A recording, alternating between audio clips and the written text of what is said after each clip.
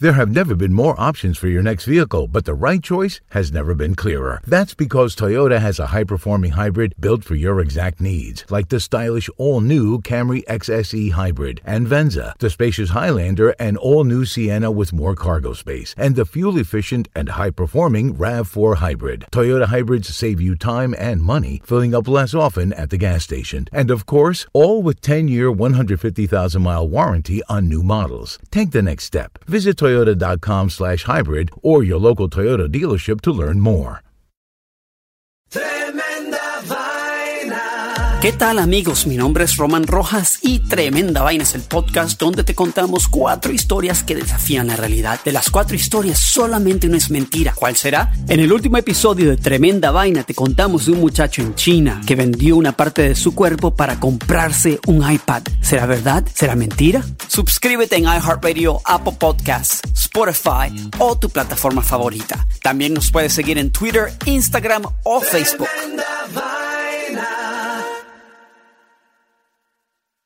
El mundo enfrenta una pandemia. Encuentre respuestas y acceda a información veraz y confirmada en el especial de NTN24 sobre coronavirus COVID-19. Escuche los contenidos de NTN24 en su plataforma de podcast favorita. Total Wine & More now offers curbside pickup and same-day delivery in Northern Virginia. Have great finds at great prices delivered right to your car or to your door. It's easy to discover the more ways Total Wine & More has you covered at TotalWine.com. Okay, guys, in honor of Hispanic Heritage Month, my question to you is, if you could be another Latino nationality for a day, what would it be? Okay, mine's, I'm going to go real quick, Cuban, because I love their sandwiches. That's it. Mike, okay. What about you? I would be Dominica. Not Dominican Republic, but the island Dominica.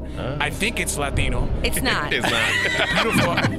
But I definitely want to have that for a day because people will confuse me as Dominican, and I'll be like, nah. I'm from the island Dominica. Because you want to throw people off. I want to troll them. Okay. Actually, Jamie, I kind of want to be your people. I want to be from Spain. If that's okay. What? Yeah, because I want to talk like this all day. Yeah. Castellano. You want a pastelito? Barcelona. Frank? Me, I would be Puerto Rican for a day because I've always been fascinated between the rivalry between Dominicans and Puerto Ricans. Oh, so you want to be on the other side? Basically, yes. Oye, nene. The Latinos Out Loud podcast.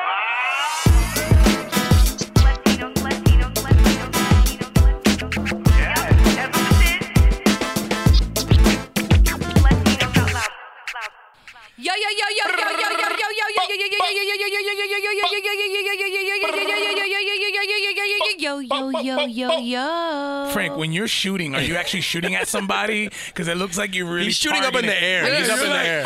Yeah, I don't want to hit nobody. You're not even doing the sound effect. You're literally like targeting. Like you're hitting Jamie on the shoulder. Yeah. Wow. You do it really well. Do you own a gun?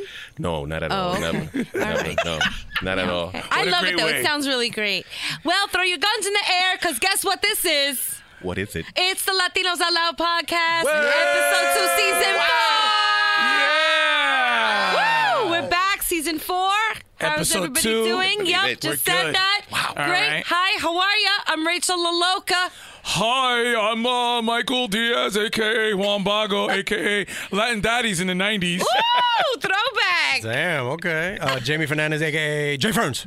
Bless you. Thank you. Mr. Frank Spiracy Nibs. Hi. Yeah. Frank, you're growing quite the fan base. Yeah, you are. You know what I'm saying? Yeah, and especially ever since that video came out, too. Yeah, there been are getting some obviously DMs. Women that like that little duck walk. It's a Yeah. little attractive there, you know what I mean? You know, somebody told me that I could report you to that bullying. What is that? Bago is a bully. You're a people told me. cyber bully. You're A lot of Bago people- the cyber I'm a bully. TMZ. If I get footage, I'm going to put it out there. If that was a Planet Fitness, you get thrown out because they're all about no judgments, bro. Yeah, Mike. Look, I think you're right. No bullying. Because I feel like after this morning of the recording, being part of the Apple Podcast featured list, we have a responsibility. Say it one more time. Say it one more time. Apple Podcast featured. Yeah. We are on the homepage of iTunes today. Apple Podcast. If you listen to this and we're not, believe us, we were. I screenshotted it, so hit me up, Okay. Rachel.Loca, if you want to see the screenshot. From our lips to Steve Jobs' ears. Yes. It happens. Wow, Steve Jobs. Apple, he created it, bro. Rest in peace. Thanks for the Hispanic Heritage Month shout out, Apple. Yes. You are the apple of my eye this month. Okay. Listen, we've been lighting candles for a year now? We've been wanting to be on that. We weren't on that list last year, and I told Boca, I get confused. You call me Boca, it's Boca fine. Loca. That I wanted to be on that list. That's amazing. And I woke up this morning and I saw it, and shout outs to Meryl. I did Meryl caps, and I told Rachel, yes. Poor Sophie. She must have heard it this morning. She was so mad at me. Let me tell you what happened, right? So we were about to leave the house, and I saw it, and I'm like, yeah, yeah. She said, you're going to wake up the neighbors. What's wrong with you? I was like, yo, we made it. Finally.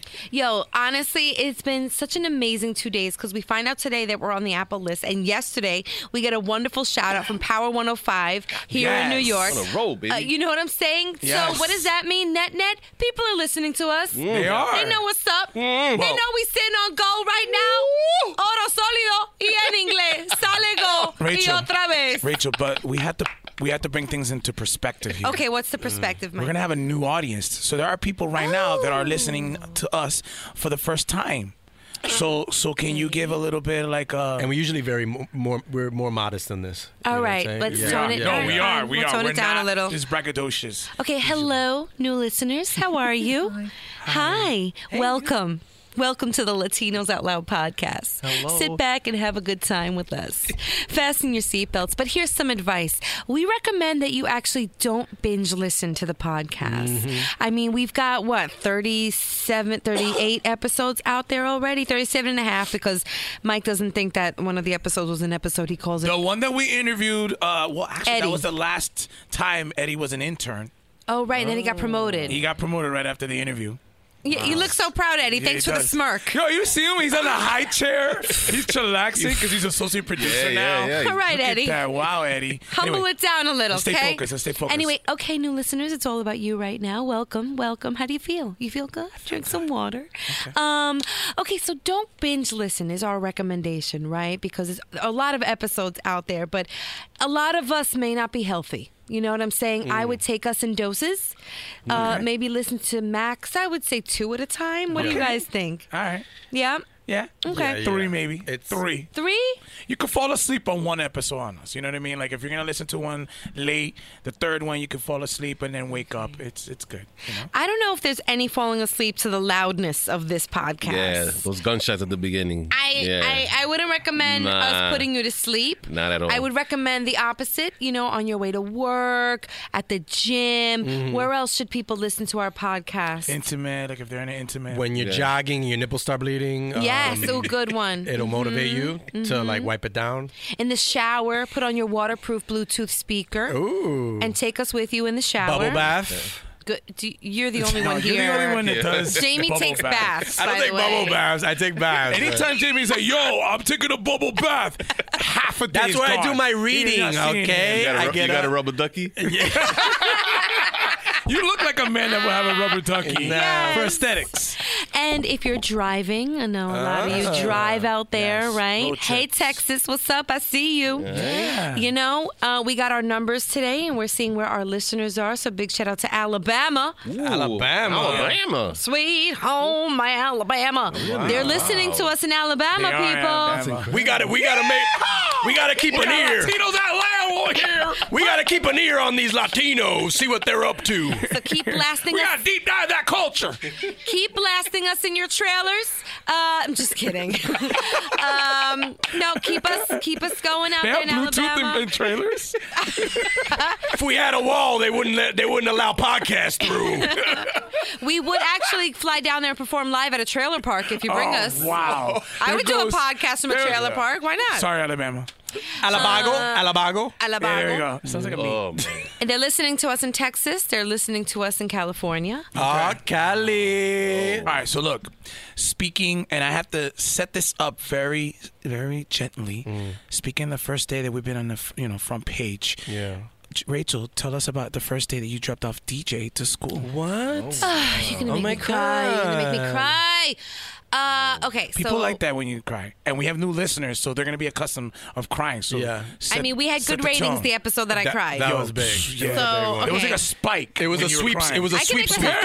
I have statistics to show that the people. Shut up, Frank. I have statistics to show that they actually replayed you crying. People looped your crying, which is interesting because I'm a really ugly crier. I don't sound good. I don't look good when I cry. I get very swollen-eyed. Okay. I'm sorry. That's why I laugh, but it's not because I laugh because you're crying, but you are an ugly crier. Thanks, Mike. Never met a pretty crier though. I don't know.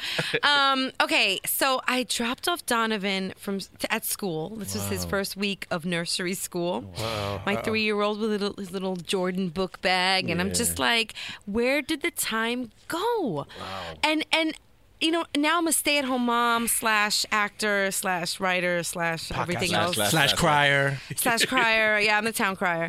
I'm with him a lot, and so to drop him off at school, it was like, what's next? College? Like, this is ridiculous. That's a jump. Did he cry? No, he was like, deuces, Mom. I'm going to go play in the playground. Oh, nice. They got wooden toys here. It's the funniest shit ever. So Rachel's like, I'm like, yo, Rachel, when can you talk? She's like, it's perfect. DJ's going to go to school from 10 to 3. But can you give me like 20 minutes? So, because I'm going to cry. Then she sends pictures, and DJ looks like he's the most excited baby ever. Like, he's looking forward. He's making to friends. Non-mommy time. It's like polar opposite. His face was like, wow, I'm not in like a 50 square foot apartment right now. Is this life? There's actually space that I could run around. He's networking. Yeah. So how does it work with the ankle bracelet? Did you put it there so you can monitor him while he's? No, but I have a hidden camera on his shirt, so I can see. That's good. You guys everything. No. See everything. Are you serious? No. Jamie, Mike, go ahead with your joke. No, you got that. You got a camera like that when you go on dates sometimes, right? You like you like to see what's going on in the dates afterwards. See how Jose, press the God sound effect. No, try again. What did God just say? He said, "Nice try." I came with another one. Okay, Rachel, I have a question though because I like 3 years old seems pretty young to start school. Yeah. I think I started school like at 7 or some shit. Me too. Like my kindergarten, I was already like getting through puberty. I was going through puberty. But nowadays, is it like kids go into some sort of academic thing they're younger? taking kids at 2 now. 2, I think, is too young. 3, our Mayor de Blasio is rolling out pre-K 3 in New York City. It's not in every school district yet, but by 2020 it will be. So all students will have what they're calling universal 3K. In my district, they don't have that available, so I had to go private. I do think that he's ready for school, and to be honest, look, I know it's the right thing to do. It's helping him learn more, and at this age, they learn when they play. And for him to be in a group with other kids his age, he'll get better eating habits, because right now all he eats is milk, French fries, and cookies. That's part of the pyramid, right? What can I tell you? And also, it'll help him get potty trained, which he's almost there. He's just not there yet. Oh, so he's in school and he's not potty trained yet? That's dangerous. That's messy. That's why Mama was there the first 2 days. I was like, I want to see how she touches my kid's butt. I want to see this all go down. How would you change a diaper? Let me see, lady. Oh, wow. Also, the teacher has to change diapers? Yes. What? That's crazy. Oh, they wear gloves and they put their pull-ups up, but they're also teaching them how to use the toilet. So it's great. I know it's the right thing, but I have to be honest, it's so hard on moms. It's just it's so attached, yes. So attached, and we worry enough as it is, but for them to not be under our supervision, under someone else's, it's a whole other layer of worry. Right. You know what I'm saying? So moms out there, if you feel me on this, hit me up. Give me some advice on how to deal with this. Hit me up at Rachel La Loca on Instagram or wherever, because I need some advice. Latinos Out Loud. I have some experience. Fine, we are Latinos Out Loud. You have experience with what? You don't even have a pet. So what else is going on? You're addicted to an app, aren't you? Oh my God, let's discuss. Oh yeah, because I also am into this app too. Something that is helping me pass the time. You're into it now? No, I remember she talked about it about last season, but now you're into it. Yeah, like the last month I've been into it, and I've gotten friends. But let her explain what it is. Let's discuss, Jamie. Yeah. So something that is helping me pass the time while Donovan is in school is the Citizen app. The Citizen app. It's like basically it's this app that like is I guess connected to like the crime blotter and like anyone who calls in for 911, EMS, fire, or the police. Any crime, and you can put your neighborhood that you live in. Any crime that's happening, even if it could be the smallest thing, you see it on your phone. So people like yo, like this is going on. Like yo, I'm Shaniqua. There's a fight right here. So They're throwing down right my block. Let me tell you. Because in my neighborhood, there was a fire in Kings Plaza, which is the mall where I grew up in Brooklyn. Oh, no. And as soon as the fire got like encendido, the Citizen app was going crazy. What? I was getting alerts. Chat in there too? It's an alert. So basically, like anybody, if they're on scene, can start streaming live. With video. That's crazy. And even like the video is so good that the news channels are using Citizen as a resource. Citizens on patrol, kind of like the Police Academy 4. So you could basically I don't remember that movie. I know there's a reboot, but Jamie, now, check it out. Right now, I'm looking at the app and I'm seeing all these crimes happen. Man assaulted, shots heard, pedestrian hit by car. It gives me heart palpitations. Helicopter search for robbery suspects. Wow. Where? Some in the city somewhere. Do you want to pause the podcast while you get into that? Because I think we need to do like a real-time crime podcast. Yeah. How about we fake a crime and we live stream it, and that way they tune into our podcast. Mike, I'm telling you, you're onto something because these videos have like 9,000-10,000 viewers at a time. What? Listen, Frank, you beat me up right now. Yo, Jamie, stream it. Call 911. Right. I was watching the extremely hairy man gets beat up at podcast by a bald one. I was watching the app while this fire in the Kings Plaza parking lot was taking place, and there was this girl who was like, "Who's What's up?" No, I think her name was Letitia. Okay. She's like, "What's up, everybody? This is Letitia. I'm reporting live from Flatbush Avenue in Brooklyn. There's a fire. I was about to go to my dentist in the mall. Yes, my dentist is in the mall." And she was really good. I was watching her for like an hour. Reporting live. She was like, "I was going to get some extensions on Flatbush Avenue, but I'm going to stay right here and report for y'all on this fire." Okay? She's like, "I'm going to go around the back to the parking lot on the other side so you can see that there's a firefighter in a boat putting the fire out. I'm going to see if I can interview him real quick." Wow. It's crazy. Yeah, a very common crime in the city is like people arguing or fighting in a pharmacy. Like Really? I've seen already like 3 Dwayne Reed like fights. It's like, yo, there's an altercation at Dwayne Reed. I'm like, what are they? I don't know what they're fighting about. Put down that Pepto-Bismol, son. Yo, that's my prescription, yo. Oh my God, fighting over the last Plan B pill. I would do that if I had to. Bitch, I would cut you. I need that pill. Oh, you ain't gonna take my car, yo? You can't read? We ain't Dwayne Reed, but you can't read? Jamie! So these people that are like streaming video, they think they're like reporters. I think this I'm is into good. it. I think this is if you ever wanted to become vigilantes. Like whoever, like if you want to become get a superhero outfit, right? And just follow the Citizens app, and you'll know where like you're needed. You'll know where you're needed. Wow, my dream of becoming a newscaster is over now. Oh man. Yo, Frank, I can see Frank. You could do some real life like Frank News. Really? Like you know on the scene. Okay, at Dwayne Reed. Yeah, we are in the pharmacy aisle of Dwayne Reed. You have a sponsor right there. Yo, do you know like what's going on with these chemicals in the pharmacies right now? I suggest that download the app. It's tons of fun, but like it's addictive once you're on it. It is. You're on it right now. Yeah, I'm about to check to see what's going on. All right, any other stuff? Oh, wait, actually, I'm getting a little FOMO because you guys had your first rehearsal for Room 28. Oh, yeah, we have a show coming up. We have a show coming up. It is October. No, Chicho. October Every time you talk about Room 12th. 28, you all mess it up. October Rachel, 12th. No, let him rock. It's October Go 12th. ahead, Jamie. What? Where? Where at? Oh, that's a good question. Go ahead, Jamie. Where is it? It's 72nd, right? Yep. See? In the street? Or? In the street. Columbus Ave. In front of the Dwayne Reed? In front of right near the Papayas, right? He's looking at his phone right now, people. God. No, it's in the Triad Theater, which here we've done we go. before. It's in the Triad Theater, which we've done many times. It's a theater that we really really enjoy performing at, and we're gonna have 2 shows. Not just one, 7 p.m., 9:30 p.m. So you could go to one or you go to both if you're really fans. And yeah, it's gonna be a lot of it's gonna be a lot. We have a lot of Halloween type sketches, which is fun, kind of a theme. I saw your poster today. Your little the posters are if you Adam family type thing. So you and Rachel are a couple in the Adams.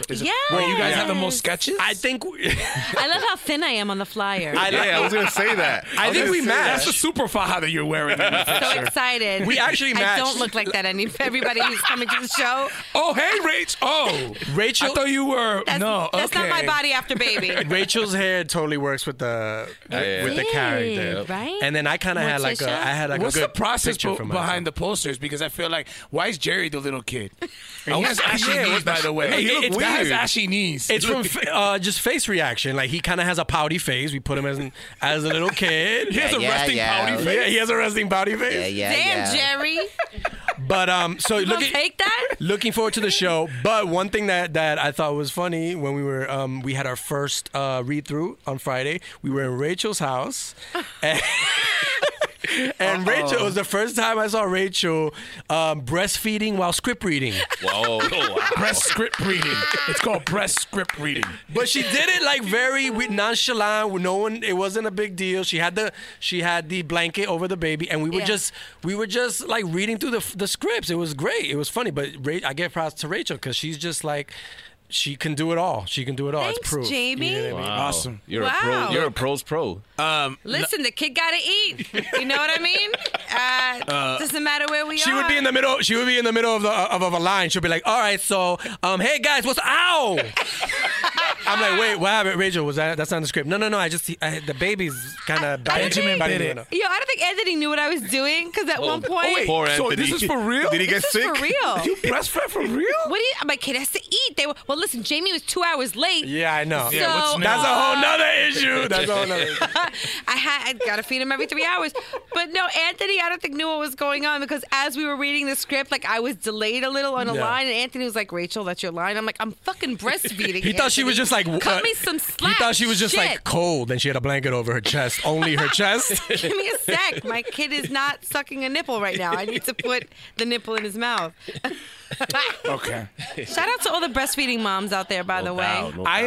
One time I remember like 2-3 years ago, I was at a cafe and there's like a breastfeeding squad. They all meet. Do you have that? Are you a part of a breastfeeding squad? I do have a few. I have a few breast friends. I do. That's a Jamie. Rachel. I have a few breast friends. We talk. It's a very bonding experience, actually. Do you switch? No. Do you give the baby to It's the other funny one? because I do have a lactating friend who was holding my son the other day, and he smelled it. He was like a little fish, like, oh, shit. looking for it. And she was like, "Do you want?" Oh, what? You like her tip more than mine? Right. Why are you sucking on that tip more than mine? He was looking for it, and I was like, "Do you want to give him some of yours?" Like, it would give me a break. It's the same nutrients. I flipped out on my sister once. No, yours tastes like Brugal. Keep it going. I flipped out on No, mine tastes like Bustelo, actually. Brugal and Bustelo, a little bit of both. Bustelo and stevia. I got mad at my sister once because she was we went to Olive Garden once, and with her first kid, she was breastfeeding, and she was all up near the food. Like, it was like near the breadsticks. I was like, is this breadsticks or breadsticks? And so I was kind of bugging out. And she was like, it would be immature. I was like, can you do this in the parking lot? Jamie! Because I was like, I came to Olive Garden for a taste of Italy, not a taste of my sister. You know what I mean? You know what? That's it. Enough. I'm doing we have a new audience. All right. Well, By the way, audience, if you're in New York and you want to see us live, you can email us at wearelatinosoutloud@gmail and see us live. As you can tell, we have some live audience right now. Breastfeed my kid. They're all staff, but you can come and enjoy it. I think that's enough. I think we're ready for another segment. There's too much breast milk talk. It's funny you say that because we have a very good segment that was actually, speaking of babies born today. Give a little backstory. Okay, here's the backstory on the new segment that was born today. So I don't know all the cool terms, that the kids use. Yeah, I'm not a kid anymore. I'm not a millennial. I don't even know what Gen I am. Gen M, Gen Y, Gen Z. Who the hell knows? No, you're a baby boomer. I'm not a baby boomer. I know that was like in the 70s, jerk off. But anyway, I'm somewhere there. But in my upper 30s, I don't really know the terms that the kids are using. So one of our very bright interns came up with some copy for our Instagram feed, and she used a term that I misinterpreted because I was like, no, that really doesn't make sense to me. Can you just phrase it differently?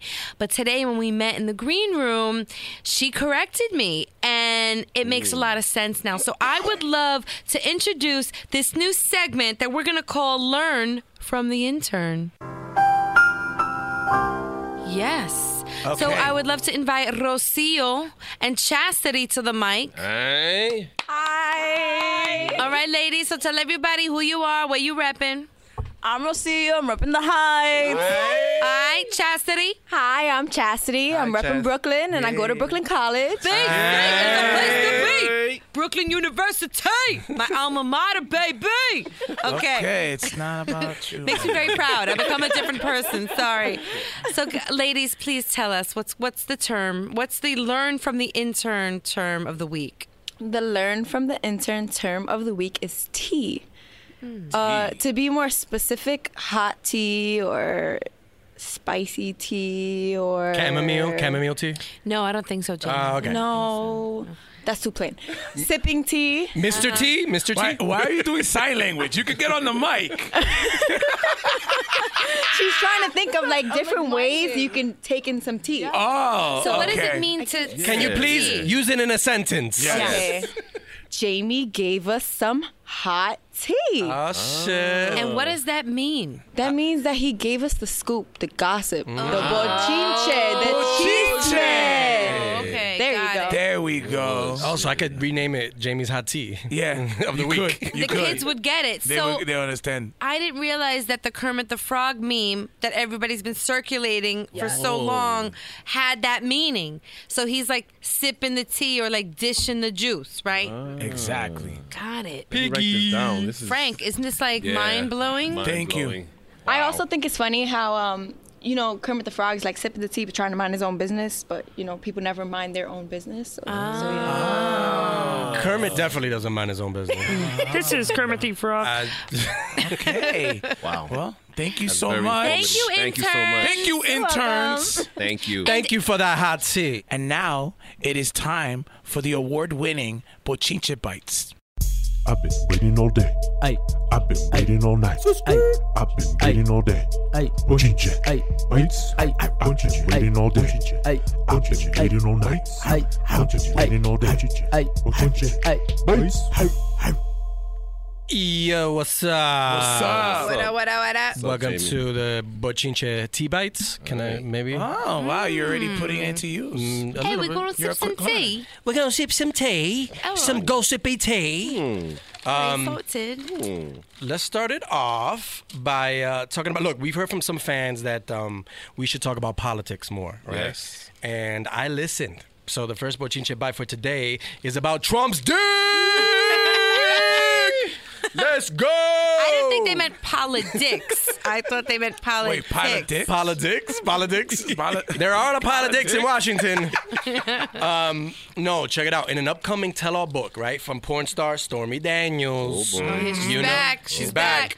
She graphically describes the president's package, okay? Which somebody should have told her is not a smart way to sell books. Okay, that wouldn't be my top selling point. Yo, I'm talking about Trump's dick up in here. Unless it's a photo insert in the middle of the book, then maybe. Bookmark that. All right. So in an excerpt from this book, Stormy writes, he knows he has an unusual penis. It has a huge mushroom head. Wait, what? I lay there annoyed that I was getting fucked by a guy with Yeti pubes and a dick like the mushroom character in Mario Kart. Ew. Wow. I just threw out my raisins.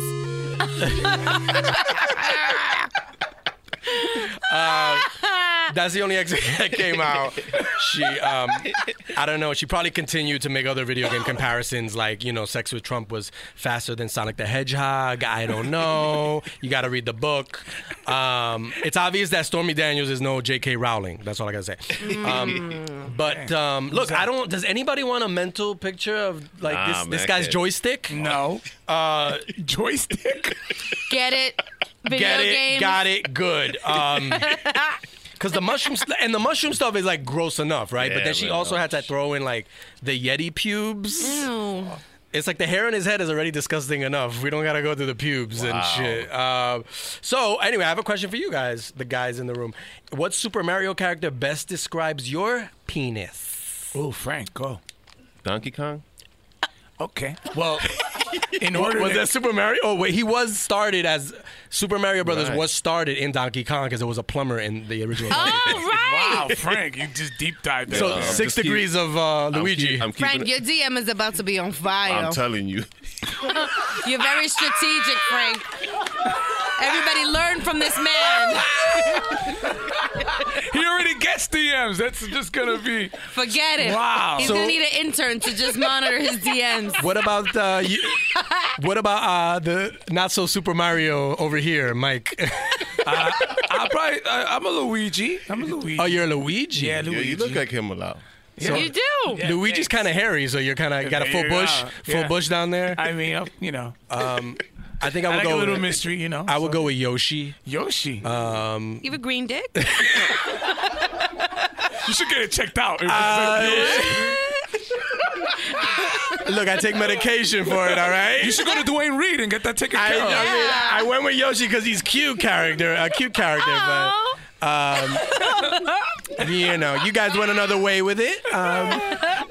Wait, that's not fair. We're leaving Rachel out. Rachel, all right. What would you prefer as far as in the Super Mario universe? I don't know. I guess my vagina looks like the princess. It's trapped.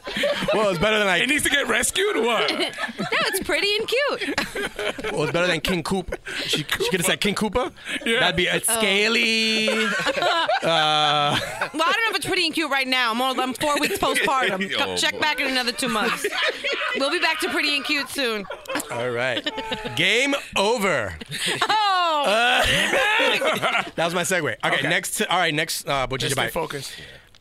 Next, what you buy? Go Coca-Cola. Why am I saying that so Latino? Why are you saying it like Mira, that? Coca-Cola. It's Hispanic Heritage Month. Oh, that's what it is. Yeah, you're forgiven. Go ahead. You can do it again like that. Coca-Cola is in talks to make marijuana-infused drinks. Ooh. Always got the munchies. This new weed, Coca trees. new weed-flavored Coca-Cola. It's first of all, it sounds like a gateway soda to other more stronger sodas. Like first you start with weed Coke, then you go to Crystal Meth Pepsi.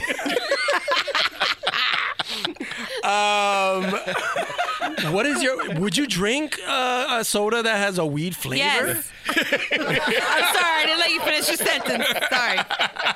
But all right, so it'll get you high, right? But the taste it's gonna taste weird. They'll fix it. They'll fix it. They'll fix it. They'll fix it. Just with Yo. high fructose corn syrup, you won't taste any Yo, of Frank it. and I had some chinola juice Oh, that man. was, Infused? Yeah, Infused? Yeah. So Oh. I'm down for that Coca-Cola. Bring it. Okay, but was that like a homemade kind of chinola juice? No, it was just real deal. It was official tissue. I feel like you went to someone's house. He's like, nah, I got you. I got this ill chinola juice I make The from Nemo scratch. guy. Yeah. Oh my God! Imagine nutcrackers with. Wow. Oh my God. That's a whole other. Maybe. Have Mike, you ever- you probably invented something there. Yeah, I know. We'll talk offline. Okay. Have We'll you just ever put your had face any of on it. those like weed flavored like lollipops or candies? Usually Yeah, they have edibles. those trucks now in Gummy the city. bears. They got one on 14. Yeah. But those don't get you high. They just have the that- taste. right. Why would I want the taste of So Just it's having not the really duels. made with weed. They're just like the flavor. Well, they can't legally sell weed I was candy. always wondering why those trucks are just out in the open. Like, what are you I think doing? they're just getting people like ready just for when it. It's like Oh, It's like Frank Spiracy's got I'm it. telling you. That's guys, smart. Guys. Smart. Think Getting about us it. ready. think about it. Yeah. Okay. Final story. One of the writers on Sesame Street. Yeah. Ooh. did I pronounce that right? I heard Sesame Street. You're still on Hispanic heritage tone. Which makes a lot of sense for where this story's going. One of the writers on Sesame Street said that he originally wrote Bert and Ernie as a gay couple. Wow. Based on him and his partner's life. Wait, partners? You better his partner. Okay. So they had a bromance? Well, no, it's There's more than a bromance. Than a bromance. A bromance is like you're not doing stuff. Right. They got brosexual. Oh, okay. And which I think term? I don't know. Probably. It wasn't only the hand that was up the puppet, if you know what I'm saying. Oh, wow, Rachel. Hey. Doesn't DJ watch this? I think He everybody suspected that, right? You when you're watching. Not when we were kids, right? When I was kids, I was like, wait, these guys have been roommates for how long? Nothing's going on. People talking at Sesame Street. There's whispers. I had a roommate for 10 years. What's I wrong could with tell that? by the shape of Bert's head, which was very phallic, that there was something going on. Hey. Bert must give Ernie a lot of head, if you know what I mean. Yo, Bert's mustache alone gave it away. Well, I always thought Big Bird and Stuffaluffagus had something going on because they would always meet like at the corner, in that where Stuffaluffagus. Right. No, they hang out in the alleyway trash or can, some right? shit. Well, Oscar just talk shit about everybody. Yeah, Oscar was the one you seen that? And then Elmo came in. I think Elmo's bisexual because he wanted everybody to tickle him and shit, right? God, He just anybody, tickle me. But I'm Elmo. I think he was on ecstasy. That's what it was. Bunch of freaks on Sesame Street. I mean, look, Sesame This Street. week's episode is brought to you by the number 6 and 9. It's like take a right, you're already on Chelsea. I think Sesame Street is very close. Oh boy! Actually, today the production company that makes Sesame Street, they tweeted that. No, Bert and Ernie to them are. I love the way you did that. They don't have a sexual orientation. They're just best friends. Asexual best friends. Interesting. So now it's like, who do you believe? You believe one of the writers or the company the Sesame writers. Workshop? The writers. The Sesame Workshop. Either way, this is very an adult conversation for a kids show. Absolutely. Sesame Street goes to HBO and look at what is happening already. It's this is like some hardcore stuff going on. Yeah, so. maybe we should watch the HBO After Dark special of Sesame Street. See what's really going on behind the scenes. America Undercover presents, the real life Sesame Street. Okay, that's it for the bites, y'all. And now it's time for the pre-fake news intro, so you guys know, and then the intro. The views, opinions, and insinuations made by Frank Nibbs do not necessarily reflect or represent those held by the Latinos Out Loud podcast.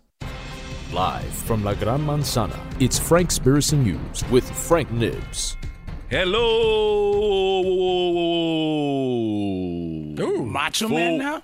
Hey, Frank. Hi, how are we doing? Good, Frank. Hello, Eloeros. How are we? We're fine, Frank. You want to respond? Are we LOLs too? Oh, yeah. I guess. Yeah, Hello, Frank. Elos. Well, we love you. Today I'm going to talk about. I spoke about this subject matter on one of our first podcasts, maybe the lost episodes. The lost episodes. Oh. I spoke about something that people always DM me. Why don't you talk about chemtrails? I'm like, guys, I spoke about that a long time ago. For real? I didn't know chemtrails was such a. I gotta look Yo, talk about chemtrails, bro. Guys, I gotta look through your phone, bro. That's chemtrails is top 3 when it comes to conspiracy news, Is right? it? Yes, it is. Wow. Can you tell our viewers what a chemtrail is? Because not everybody in the green room knew. Okay, a chemtrail. Sometimes you look up in the sky and you see these weird lines in the sky. So these jets come and they let out this long plume, and sometimes you see it in the sky and it looks all like checkers. So you see all these lines, and then these chemtrails are what I'm going to explain to you about what's actually in them, because no one has ever really known what's inside these chemtrails Fascinating. until now. Right. So Tell us. They have something. Listen, this is such a heavy subject matter that Prince was on Travis Smiley, and he was telling Travis Smiley about chemtrails and what they were. When he was alive? Yes. Okay. Yes. Yeah, you may sound like right. the last I don't one. want to confuse it. Right? What are you watching? That's another Frankspiracy. Wait, Prince is alive? And he's studying chemtrails? Is that where Purple Rain came from? Yo, that was the JV of the season so far. Although there's only been 2 episodes. Mike. So listen, Damn. guys. Chemtrails are being sprayed all over the world today. Nanotechnology is within the chemtrails. Wait, is nano the same nano like when you say Dominican? Yo, es un nano? Or is that like something else? Well, nanotechnology, if you guys read up on it, there's something within that nanotechnology. There's something called smart dust. Okay? Yeah, my dealer gave me some. Oh, Mike. I was waiting for it. It was And low-hanging fruit. It was and either went me or for it. Mike with that bad joke. I wasn't going to grab it. I'm glad one of you guys did. Congrats. Go ahead, Frank. All right, guys, listen. In essence, the smart dust is causing a disease in many people called morangellis. All right, I'm going to explain to you what morangellis. Oh, I know about being more and jealous. Because I see some bitches do some shit to my man that I'm like, oh, that's not what you're talking about? Because I was more than jealous. Oh, you fucking with my man Nano? With this technology? We are just really like beating Frank up right now. Let him tell Frank. So real his quick, story. guys, morangellis is a controversial and a poorly understood condition in which an unusual thread-like fibers, all right, are under your skin. Some medical experts say that morangellis is a physical illness. Others suggest it is a type of psychosis called delusional patiosis, in which a person thinks they have parasites on top of them and they're infected with them. Some people with the condition experience a sensation of crawling, biting, and stinging. Oh, that's how I felt when I thought I had bed bugs. I feel that way all the time. Wait, do I have this? Now, this is interesting, okay? The morangellis are triggered by electrical magnetic signals, which is detectable via satellites and ground stations, better known as cell towers. So basically, the cell towers and the morangellis inside you are basically communicating, right? The morangellis parasite picks up your DNA makeup and sends your DNA information to the tower itself. So the morangellis and the cell and that smart dust works together. Okay? All right. Now, there's a test right now that if you go on YouTube, you can see if you have this. All right. I'm going to tell you what the test is. Okay. You can buy either cranberry juice or grape juice, right? Uh-huh. Put it in your mouth, 3 minutes, you gargle it, and you have a microscope, and you look underneath it. And if you see like these little parasites moving around, you have the morangellis. All right. Because what the cranberry juice does is it extracts the morangellis from your saliva glands, and you can actually see it. So there's people on YouTube actually doing this test, and you can actually see it. Yeah. It's crazy. All right. Now I'm starting to scratch. I'm so itchy right now. Listen, there's a Nightline program from January 16, 2008 called Alien Fibers that talks about this morangellis. Okay. You can also Google, all right, this patent number, U.S. patent number 468-6605, and that tells you more about this. Okay. And by the way, there's no need to worry. And I'm going to tell you why. If you have a diet high in an alkaline diet, this morangellis cannot exist. I don't need batteries. How do you have a high alkaline? Well, no. When I say I mean, diet. you know, a diet high in pH, you know, fruits and vegetables. Oh, okay. You know, it kind of kills us all. I don't need that either. I'm in trouble. Right. So there's no need to worry. We just have to take care of ourselves, and, you know, they could spray all they want, you know. Whoa. Wow. Say it, don't spray it, parasites. Oh, my goodness. I know it's deep, guys. I'm just here, Loeros, and I'm just giving you guys information. I'm always, you know. I like how you scare us and then say, but don't worry, guys. I know. Like every newscast. I'm just going to be thinking about this for the rest of the night and be paranoid. Well, thank you so much, Frank. Thank you, Frank. Anytime, guys. All right, you guys, this is the part of the show that we love so much because our guests are getting hotter and hotter. And let me tell you something. It's hot in here. Muy caliente. You guys, he's an actor. He's a producer. He's on his way to being an EGOT, all right? You heard it here first. And for those of you that don't know what an EGOT is, Google it because you should know what it is. Ladies and gentlemen, none other than Elvis Nolasco is in the building! Yeah. Welcome! Thank you for having me. It's an honor and a pleasure to be here. So many familiar faces and some new faces, and I feel right at home. Well, this is your home right now. Thank you. We are such fans of your work. and we have wanted you on this podcast. We're now in season 4, so dreams do come true, because we've been dreaming of this moment for a long time with you. That was a poem I wrote just now. And excellent, Rachel. Thank you. Thank you so much. Yeah. Thank you, Bago. At least I try. Okay, so like, I don't even know where to start. We have a bunch of questions for you. So we have a bunch of listeners who are aspiring actors and writers and entertainers. Like, how did you get your start? Let everybody know where it all began. It all began in the household. It all began with growing up with a family that on the weekends we would get together on my grandmother's apartment on 101st Street and Manhattan Avenue. 101st Street, Manhattan Avenue. That's Harlem. Upper. That's on the Heights. Yeah, that's like 2. You didn't make it there yet. No, once you were like 100, you're like, oh yeah, Washington Heights. I just assumed. You heard 100. She heard 100. I get it. What do you do when you assume? I know. That's how it began for me. It just began growing up in a household where we like to get together and dance. And I grew up with some uncles and aunts that were really like my brothers and sisters. And growing up watching them do the hustle, dance salsa. I wanted to emulate them, and just had this natural thing from a young age to move. So movement was that thing that really introduced me to this wonderful world of performing arts. So I quickly segued to breakdancing, and I went to school called Joan of Arc on 93rd Street between Amsterdam and Columbus. And in my school, I went to class with Dino Rock, Baby Love, a.k.a. Daisy Castro, Prince Ken Swift, and the list goes on. So I grew up watching these guys at Rocksteady Park, 100th Street in Columbus, and 100th Street in Amsterdam, excuse me. And I just wanted to emulate them. And every time my grandmother would pick me up from junior high school and take me home, I would stop by the park and I would let her know, can I watch for a little bit? And I watched them do McLaren's Buffalo Gals video back in the days there. So everything just for me started from the home and from the streets. Did you have any breakdancing battles?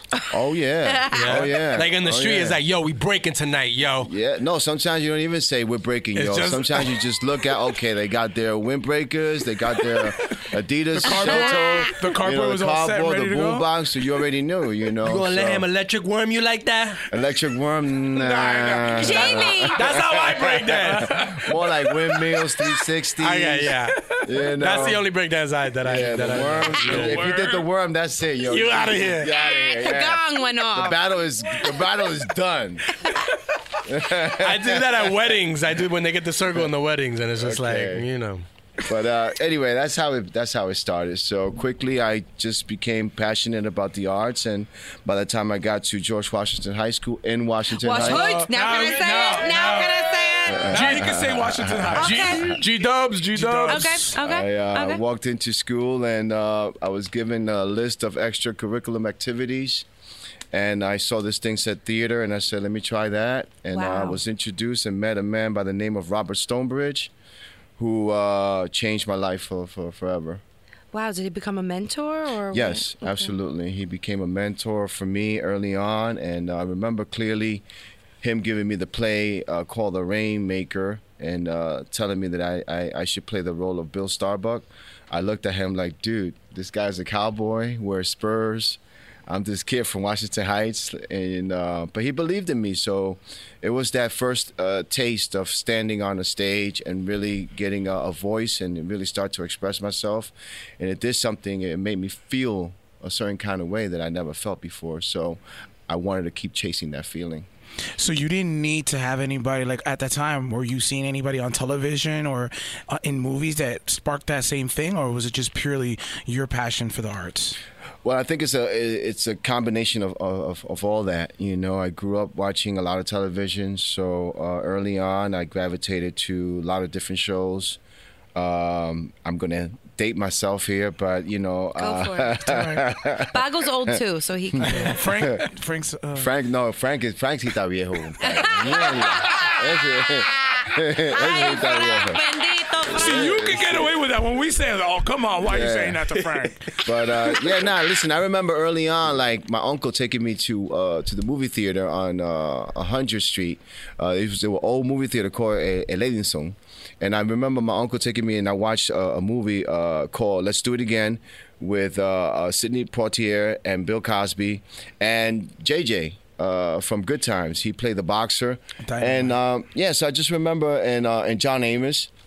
So I just remember just like gravitating to these characters and movies like Animal House and watching Kevin Bacon, in his, I think, very first role before Footloose. So I was inspired by a lot of television and a lot of films early on. And so how did you segue into like finessing your craft? Did you go to school? Did you take acting classes? Like, what was the next part of your journey? Well, the next part of the journey was listening to Robert Stonebridge, and he said, you have something. And when he spoke to me, it really was like listening to, for lack of a better word, the voice of God, because I grew up with very little direction. So it really started to give me that voice that I listened to it, because he was very sincere. And he said, you have something, you should really go forward with this. And what I did was I moved to Philadelphia. And in Philadelphia, I began really, really honing the craft of believing, of acting, of dramatic arts. So I went to Community College of Philadelphia and studied with Daphne Nichols. And from there, I went to Freedom Theater School of Performing Arts, an all-black performing arts school in Philadelphia. And I studied with the late John E. Allen, may he rest in peace. And from there, I just continued to go to this class, go to this school, go to these different institutes, and just gain a lot of different experiences. So still today, I was actually telling Frank that even after so many years, still today, I still train. I still go to classes. I train now with the great Greg Braun in Los Angeles. I've been studying with him for the past 8 years, and he teaches me how to incorporate the Susan Batson technique, which is based on her book called Truth, which is all about finding the unfulfilled need of a character. So we do a series of exercises. So anyway, I'm going to forever be a student of my craft. Is that something you recommend for people like in this field to keep going with school, or like what's a lesson that you learned from doing this? Absolutely, because I think there's always room for improvement. A lot of people want to ask you that you study Stanislavski, that you study method acting. There's so many different lessons, even in David Mamet. There's so many lessons. Someone like David Mamet, who's known as a playwright, who's known as a writer for films. He's known as a teacher. He's known as a director.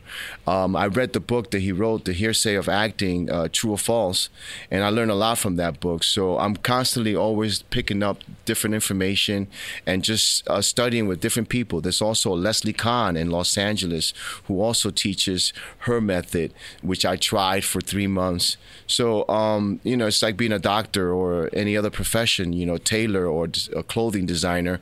You're always going to be learning new things. So I think that the more informed and the more knowledgeable you are and the different techniques you try, the better artist it makes you. Since you're so classically trained, can you be watching something and just totally be taken out of it because you're like, damn, this person is not a good, they're acting horribly, or where it's just kind of like you're finding out what they're doing wrong? Is it something like that where you could just tell, like, I'm not this person didn't master their craft, they're not mastering their craft, they're just... No, I can't really say that because everyone brings a different approach to what their interpretation is of the literature or of the performing arts world, so I wouldn't necessarily say I watch something and be like, oh God, what I would try to do is I would try to learn something from everything and every experience. And of course, there's some things that might hit you on a deeper level than other performances, but it doesn't mean that it's for me to judge or for me to scrutinize. Right. It's for me to learn and continue to on my own be a student, because there's just so many more things to learn. Mm-hmm. Yo, yo. Yo, yo. That What's sounds up, like Elvis? Frank Nibs. How you doing, my brother? Yo, that voice is like fucking Barry White and shit. You heard that? Yeah, I felt something inside of me. Yo, yo. Yo, nah, this microphone is very sensitive. Don't blame it on the mic, but it's that voice, man. It's powerful, yo. Nah, for the Eloeros, me and Elvis know each other for a little while. We're from the same neighborhood. We went to the same high school. We grew up around about 4 blocks away from each other. That's right.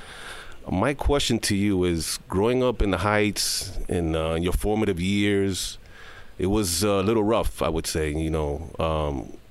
How did you keep that fire burning? What kept you going? There's not a lot of role models. Many people didn't tell you, hey, you could be an actor, I'm sure. How did you keep that? How did you keep that focus when all that was going around you at that time? Yeah, that's a very easy question to answer. Yolanda Mercedes Curiel Calderón. That's my mother. Got you. Yeah, my mom was not having it. You know, my mom raised 3 boys in the city, and she did the best that she could. You know, but she always raised us with hard work. You know, no matter what you do, you work hard. Yeah. And I had many different jobs. You know, I've been security. I packed bags in supermarkets. You know, I've always just had this thing about working hard, and I think my mom taught me that at a very early age. You know, humility. There's no such thing as there's no such thing as a bad worker. You know, a worker amongst workers is the best thing that you could ever be. So, you know, growing up watching my family, how they came here in the early 60s and how they left Dominican Republic to look for a better life for their family. You know, my family always worked, you know, whether it's my dad, who was a professional tailor, you know, he sat at a sewing machine his whole life, you know, or my mom, who had different odd jobs in different factories in New Jersey, you know, Hoboken, Hackensack, New Jersey. She worked in factories, you know. It wasn't until later on that she decided to get her U.S. citizenship and then became a nurse. Okay. But early on, you know, I just watched a mother who taught her sons how to, you know, clean the house, wash the clothes, right. You know, take care of the other younger one. Your brother's a wrestler, by the way. I'm sorry? Your brother's a wrestler. My brother's not a wrestler. My brother's like a Jamaican. No, my brother. My brother's a retired lieutenant. You're talking about my brother Yanko. Yes. He's a retired lieutenant, but he's also a wrestler. He's also a fireman. Wow. You see where I'm going with the Jamaican? Wow. He's also He a got fireman. 10 jobs, man. He's also a wrestler, and you know, he's one of my idols. You know, I look up to my younger brother a lot because, you know, everything that he has done. You know, even until now, he's just went back to school. He's getting his major in theater. Wow. Nice. Yeah. We saw him wrestle. We saw you. We saw you at an event on 116th Street where they were wrestling in the basement of a big building. At the Taino and we Towers. were on the top floor from a baby shower. We were like, let's go explore. And all of a sudden we hear like, oh. And I'm like, what is that? That's Aramis La Paz, yes. baby. Yo, he was kicking ass.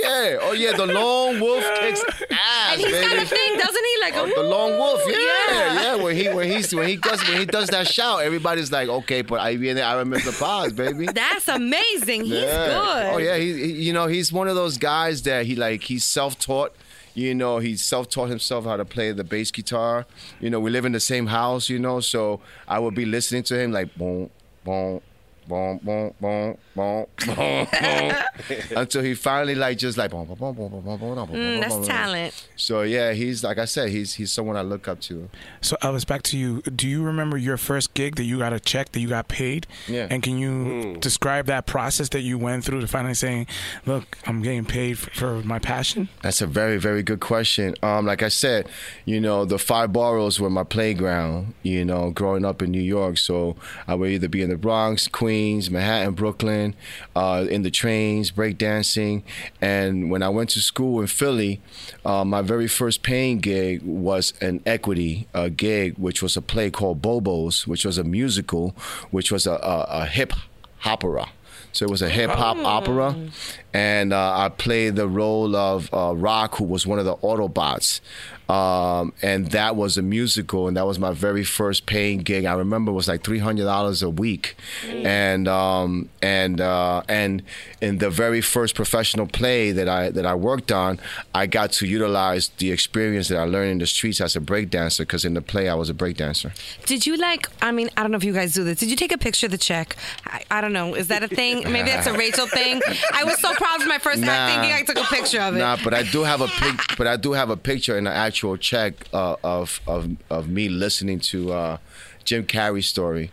So I have a check and a picture on my wall in LA of what I aspire to. Ooh. I love that. I won't tell you the numbers,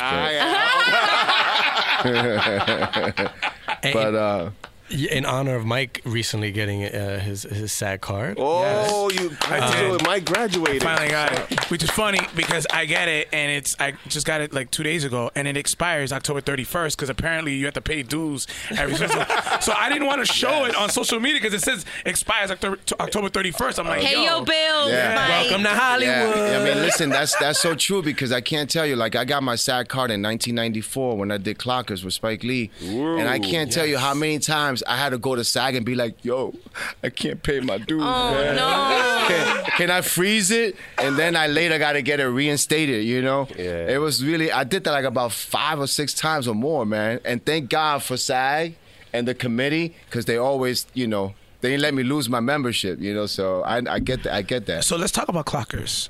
Tell me the process. How did you audition for it? How was that experience working with Spike Lee? That was a really full circle too. So. Yeah, very full circle, man. Listen, thank you. That's a really good question, because I strongly believe that what you put out in the universe will materialize itself. And I remember going to school in Philly, and I remember watching Mo Better Blues. And I remember looking at the screen and saying to myself, I'm going to work with that guy one day, And like, fast forward 2 years later, 1992, there's a cattle call for Malcolm X.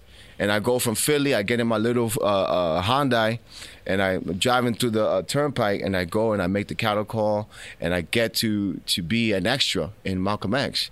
And I remember, clear as day, true story, there's a huge group of extras piled up over there, and Spike Lee walked right up to the group, and he grabbed me by my elbow. I didn't wash that elbow for like about a week. Ay, Dios mío. I swear to God, I didn't wash my... He grabbed my elbow!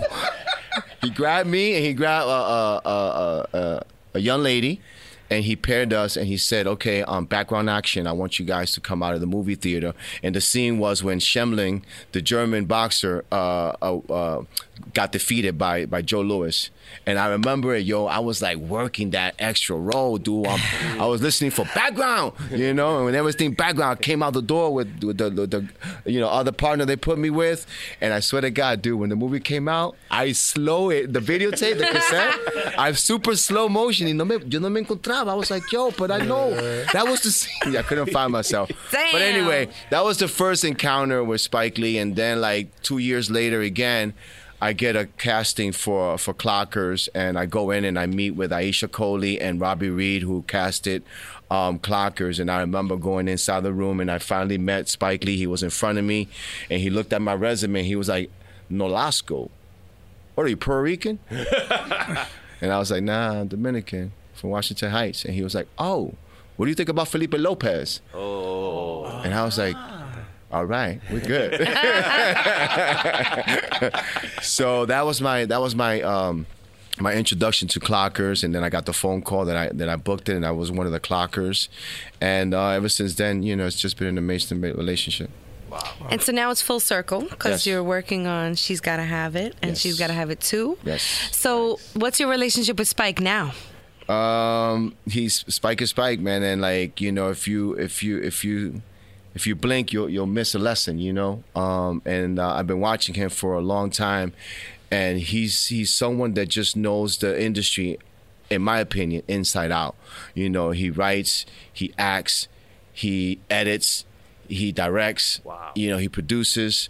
So I've been watching him, and for so many years working with him in front of the camera, I knew that one day I wanted to be behind the camera. And last year, when I finished working on Claws, I said, you know what? I've been working on this script. I wanna put this thing together, and I did some rewrites, did some more rewrites, and finally I felt like I had a really good script.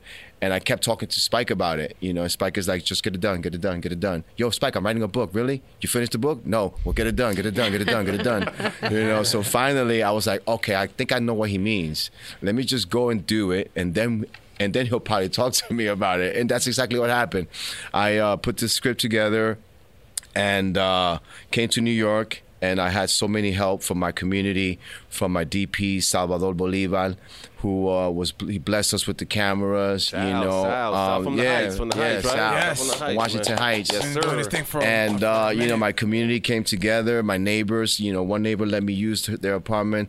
And long story short, you know, I put my own finances behind this short film, and I finally shot all 34 pages, and then I reached out to Spike and I said, hey, I did it. So he's like, all right, well, let's meet up and talk. So I met up with him, and he asked me a bunch of questions. How many days did I shoot? How many pages a day I shot? How many characters? And I answered every single question. And I guess he saw that I was really serious about, filmmaking. And then he asked me, do I have an editor? I was like, I don't know. I never got into that part. And then, so long story short, he helped me with the post-production. Wow. Nice. Yeah. So, having said all of that, Thursday, September 20th, Yes. at 5:15 p.m., Urban World, New York premiere of Time to Surrender. Ooh. You got to be there. Woo. Amazing. Congrats. Thank you. Thank you. Yeah. Thank you. Are you nervous? Yeah. Urban World. I'm nervous, man. Urban World is huge. You know, it's my first, it's my directorial debut, so it's my first film. And, you know, it's interesting that I picked such a title because the title does fit the film, but at the same time, it was a title that I had to continue to tell myself, you know, I had to surrender to the editor. And, you know, look, there's not going to be any more edits, man. Yeah. I had to surrender to the shooting. You know, listen, I'm going to get what I'm going to get, you know, from the actors, from the daylight, you know, from the time, you know, from the budget, you know. So I had to surrender in so many different levels. And finally, I was like, you know what? I don't think it's going to get any better than this as far as music, as far as editing.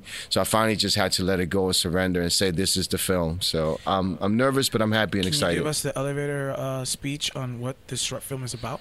Yeah, the short film is called Time to Surrender, and it's a film about a Iraqi war vet who decided to go fight a war, not necessarily wanting to go fight a war. He went to fight this war because he was escaping from something.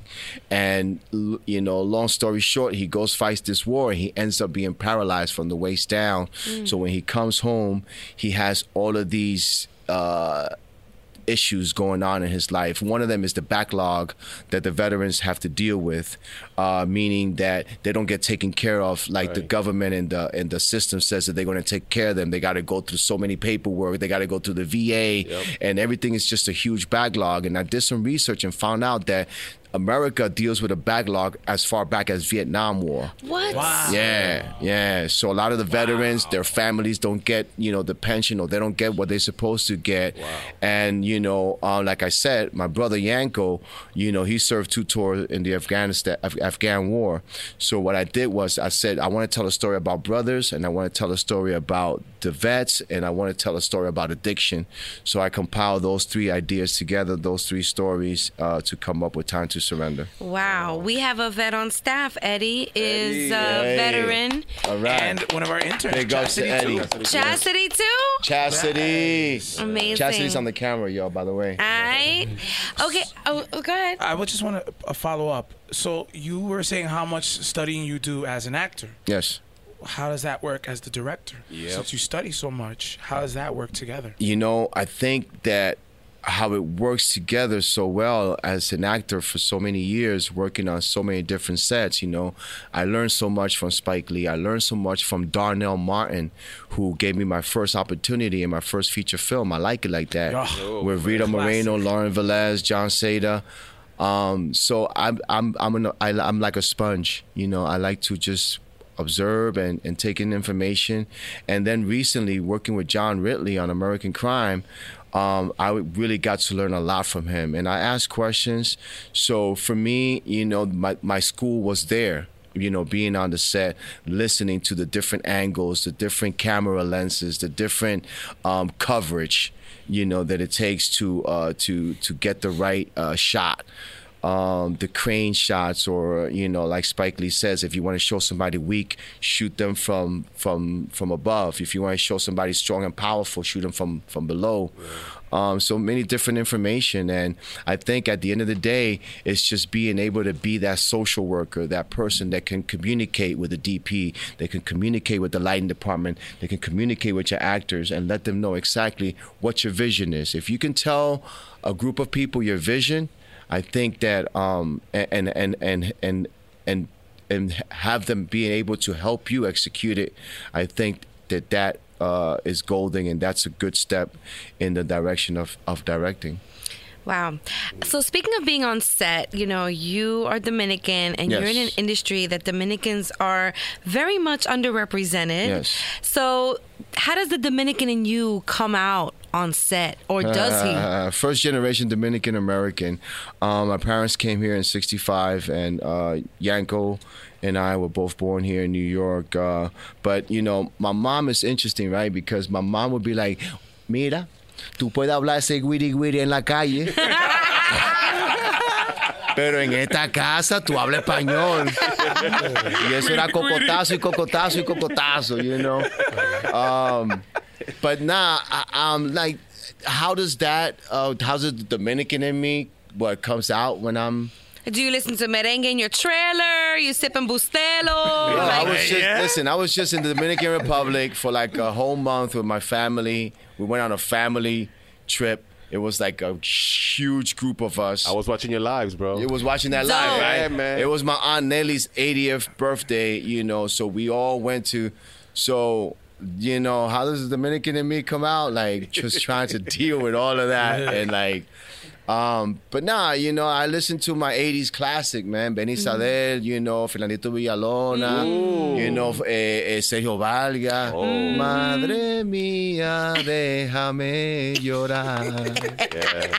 Que muy pronto quiero regresar. The crowd singing along. 80s merengue, you know what I'm saying? That's it. You put the playlist of 80s merengue, and that's all you need, man. So if you don't have more motivation as a Dominican, Johnny Ventura, I could go on, Bonnie Cepeda, she came back. Yeah, I remember when that song first came out, I was like, yo, what the fuck is he saying, yo? She came back. Oh, she came back. La asesina ya volvió. Oh, man. I can't believe you're here, man. I can't believe I'm here. Yeah, I know, Frank. You getting emotional. I see Frank like that. No, you maybe don't remember this. This was maybe like 20 years ago. I saw you in 175th subway station, and it was like I just had seen Clockers maybe like 6 months before that. And I approached you, and I was like, yo, man, I'm so proud of you. Yo, I was just like, that was like, you got to understand, for a lot of people in the Heights, people that wanted to get into the arts, you're like a beacon.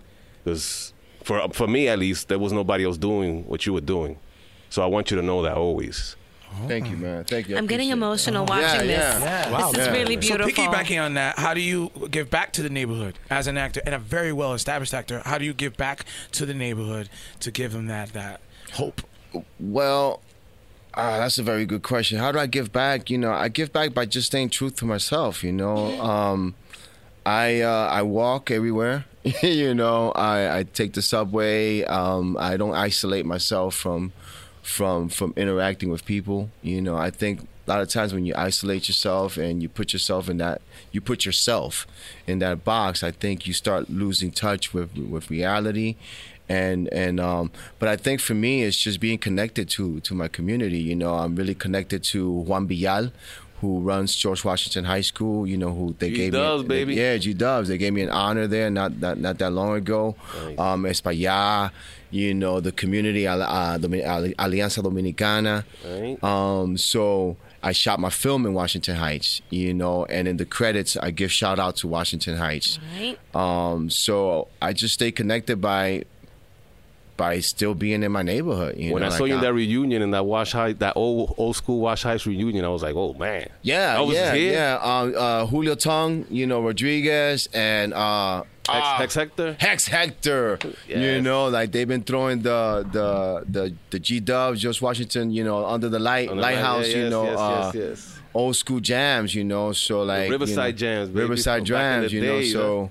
We want to catch the original people that's still around. You see people from 174th Street. You see people from 180. Yep. You see people from 190. Yep. And like after so many years and everything we went through, in the 80s, because 80s were epic for us. Juno Diaz told me a long time ago. He's like, yo, if you're from Washington Heights and you were able to survive Reaganomics, crack cocaine, and AIDS, and you're still here today, you're a gift, man. You're a champ. You know what I'm saying? Especially if you're from the 80s, if you're from Washington Heights, right. Because, it was tough.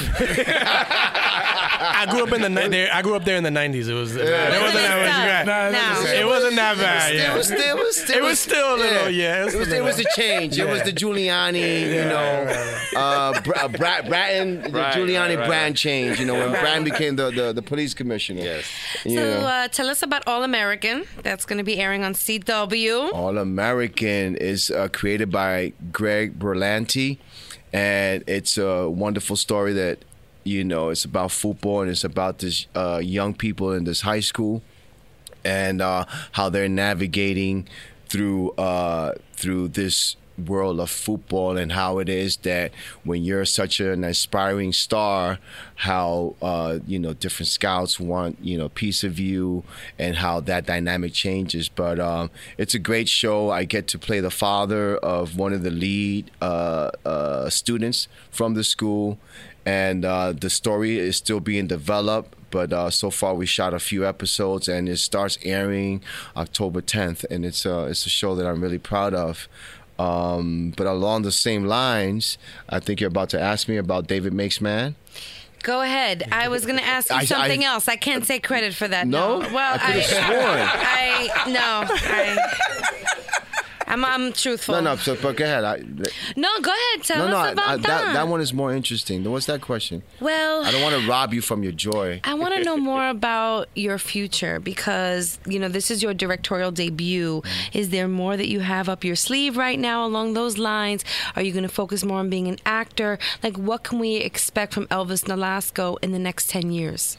Wow. The next 10 years, I don't know, because I don't really look that far down the, yesterday's gone and tomorrow's not promised. So today, the here and now is the best important moment for me right now. But there's things that I would love to accomplish. I would love to continue to write. I would love to continue to direct. I would love to, honest to God, continue to do what I really wanted to do with this short film, which was give opportunities to other people, to open doors, to bring people together, like working with Sal, who's my fellow Dominican from Washington Heights, to be able to have him come on board. For moving forward, I have 2 scripts that I'm working on right now. One of them is a feature for Time to Surrender, and another one is an 80s story that is very close and personal, because I guess that's the best writings, right? The stories are the ones that are close and personal to you. So yeah, moving forward, I think that to be able to continue to create so that I can continue to open doors and allow up-and-coming artists to showcase their talent, to me, that's the best thing that I could look forward to, whether it's next year, 2 years, 3 years from now, or 10 years from now. Well, we want to thank you for coming on the show and enlightening us. Yeah. And we're going to follow your career as we have been doing.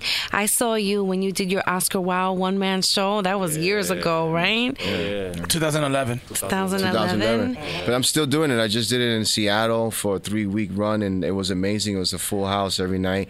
So it's an amazing story, by an amazing writer. And, yeah, we're going to continue to move forward. But David Makes Man... It's a project that I'm really, really proud of. It was written and created by Terrell Alvin McCraney, who won the Oscar last year for Best Writer in Moonlight. And it's an amazing story. I play a Dominican character there, Teoteo. I have a Teoteo. That's funny. Frank ain't that character. Frank is like, I knew a guy named Teoteo. I have a Teoteo. Listen. this is a character that is going to really take you guys on a nice little journey. So I'm looking forward to that. And we shoot in Orlando, Florida, because Terrell is from Florida, so a lot of the things he writes are from Orlando. So anyway, I'm just really proud of David Mixman, and you guys are going to love it. Can't wait. Well, we were talking backstage, back room, Green room. Jamie always struggles with the terminology. The green room. Future EGOT, like you have that, that skill set that you could do. You could have the EGOT, which is Emmy, Grammy, Oscar, Tony. EGOTs to have it. John Legend to have it. He got to have it. John Legend just wanted. Well, yeah, from your mouth to God's ears, man. Right now, I'm just grateful to be where I'm at today and just be able to follow my passion, because I strongly believe that the 3 P's are the most important things, which is passion, patience, and perseverance. If you don't have that, then you're going to get desperate. And, I used to answer Martha Stewart's phone. That was one of your jobs? Wow. Yeah. Who would be calling her? Other than the IRS. Snoop Dogg calling her. Wow. Snoop Dogg calling her. All right, you guys, let's give it up for Elvis Nolasco. Yeah. And now it's time for Que Lo Que. Que lo que. 1, 2, 3, vamos a bailar otra vez. Que lo que. Que lo que. Que lo que. Que lo que. Que lo que. Que lo que. 1, 2, 3, menéate otra vez. Que lo que. Que lo que. Que lo que. Que lo que. Que lo que. Que lo que. All right, this is the Que Lo Que segment. So Elvis Nolasco, Que Lo Que, loco. Oh, pero ya tú sabes, aquí tranquilo, chili snacking, más tranquilo que una foto, no me muevo. Where can people find you? I feel like Que Lo Que was made for you.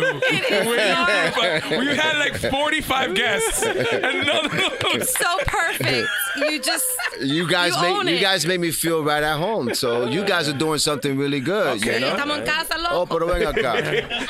Búscame el mondonguito, el sancocho. ¿Quieres café con leche? También. Tengo un traguito ahí. Un mangú con los 3 golpes. Un brugal ahí. Tell everybody where they can find you on social media. Well, I could answer that. I'm on Facebook, Elvis Nolasco. On Twitter, EO Nolasco. And on IG, Instagram, Elvis Nasco. You were doing a lot of IG Live before. Is that your thing? Yeah, every now and then. I'm not the, I'm from a different era, so I'm still learning. I'm not the, people be like, yo, didn't you check my Yo, you didn't. I'm like, I don't know what to hit. I still got to take a one-on-one, IG one-on-one. Holler at these interns. They know more than all of us. Yeah. Combined. Oh, yeah. Okay? Oh, yeah. All right. It's my turn for Que Lo Que. So, as always, a big shout out to our partners, Hierro.com. That's LLERO.com. The news and lifestyle platform for Latino men.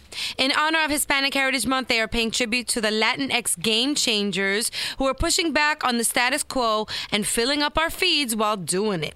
Keep up with the game changers by following Hierro on their IG, which is at Hierro_online. That's LLERO_online. And Urban Latino, big shout out to Urban Lifestyle Media, because they are presenting the Lozada Lowdown with our buddy Angelo Lozada on Wednesday, September 26th at the legendary Gotham Comedy Club. That's 208 West 23rd Street, New York City. For tickets, log on to GothamComedyClub.com. They also have the Clef Stage Presents Sunday Brunch with Chef Frank Maldonado. He's going to make some pasta fagioli. I don't think he's Italian. With a live performance by... It's the second time you've done that, though. I just have to. I don't know. So, live performance with John Carla. Music by DJ Choco Ventura at the Aloft Hotels LaGuardia. 100-15 Ditmars in East Elmhurst. So, I have a couple of personal shout-outs to make. All right. So, this Sunday, big shout-out to McKenna. I'm shooting a web series in Marine Park, Brooklyn this Sunday. I'm very excited. You don't know everything, Mike. Okay, you don't know everything. Also, Mike and I just signed on to be judges for Bragging Rights at the Pit on October 5th. Can't wait to judge some sketch comedy at the People's Improv Theater, and Jamie too, right? It's not official yet, but I might be the third. So stay tuned, listeners. Yeah. Awesome. That'll be the reason if you go or not. My mom. Just hold on till next week, and then you'll find out if you get tickets. And then, of course, the Room 28 show is on October 12th at the Triad Theater, so you can get tickets at room28comedy.com/showtime. And last but not least, I have a show coming up at the Pit. Wow, I'm going to be a lot at the Pit. It's on October 14th. I'm part of the She Makes Me Laugh Festival, so you can get tickets at the pit-nyc.com. I'm on the 645 block, the headliner of the 645 block. Just really proud. That's all it is. So again, pit-nyc.com, and you can follow me at Rachel La Loca. All right, I'll go next. Okay. But now, time out. Jamie, you want to go? I just have, because I would just reiterate with the Room 28 stuff. So I would just be like Jay Ferns at Instagram. That's it. Okay. Now Frank, you can know. Frank, you have anything? No, I don't. Okay. So I have a lot. All right, everybody get comfortable. If you have 10 minutes to spare, I'm a busy guy. 10 minutes. All right, can you talk fast at least? Yeah, I'll try. First off, obviously, Corriente Latina. Go to their website. They're always doing ticket giveaways, contests, and everything. CorrienteLatina.com.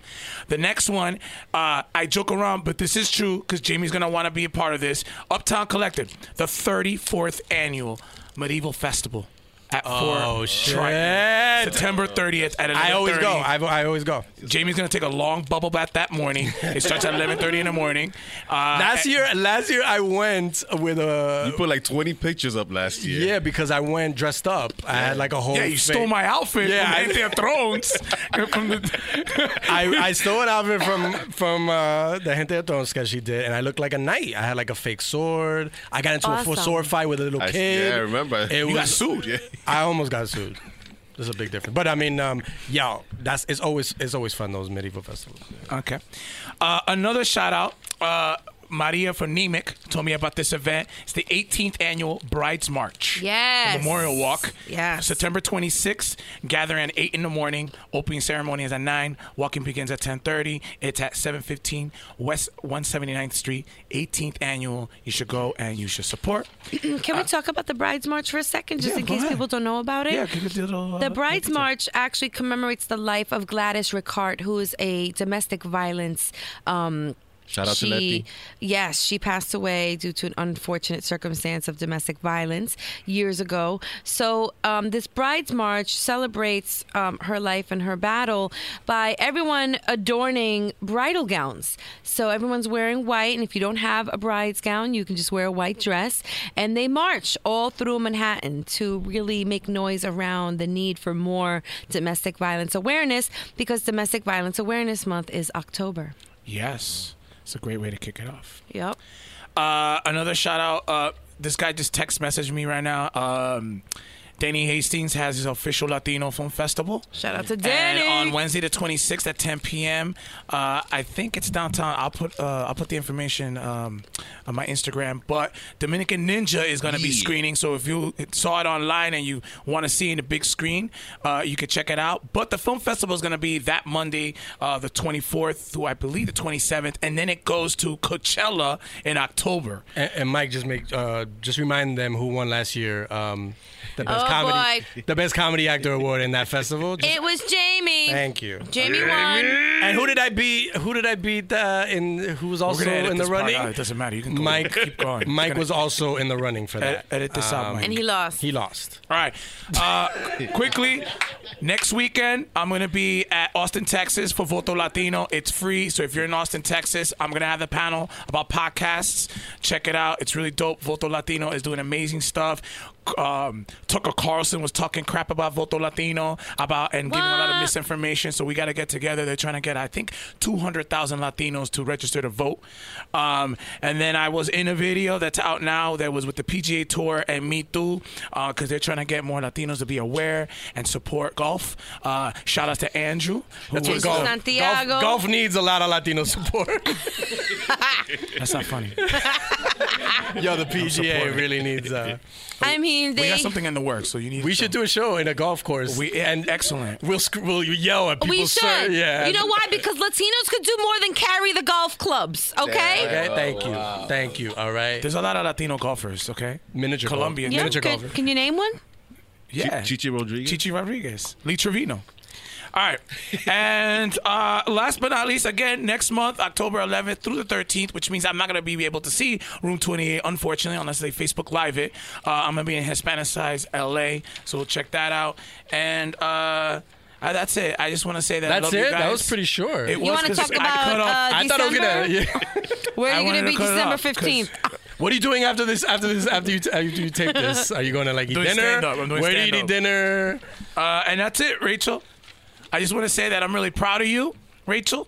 Oh, yeah? Doing a lot of stuff. Woo. You're amazing. And you got a show coming up. Thanks. Right? You got your thingy. I'm working on another show. That'll be in November, another all-female variety show. Nice. So I'll unfold those details as they become more solidified. You know, it's hard to be in this position. I'll be honest right now with all the listeners out there. Being 4 weeks postpartum right now, I go through this debate every day. Is like, am I doing too much? And other moms have told me yes. So, but I can't stop. I'm like Diddy. I can't stop, won't stop. Yeah, I was surprised. Like even like a couple of weeks after you gave birth, and then I saw your Instagram live. Your Instagram stories, and I'm like, I'm already working on set. And I'm like, Rachel, don't stop. And one last shout out to our amazing interns. Yes. This family's getting bigger. Thank you so much. They inspire me.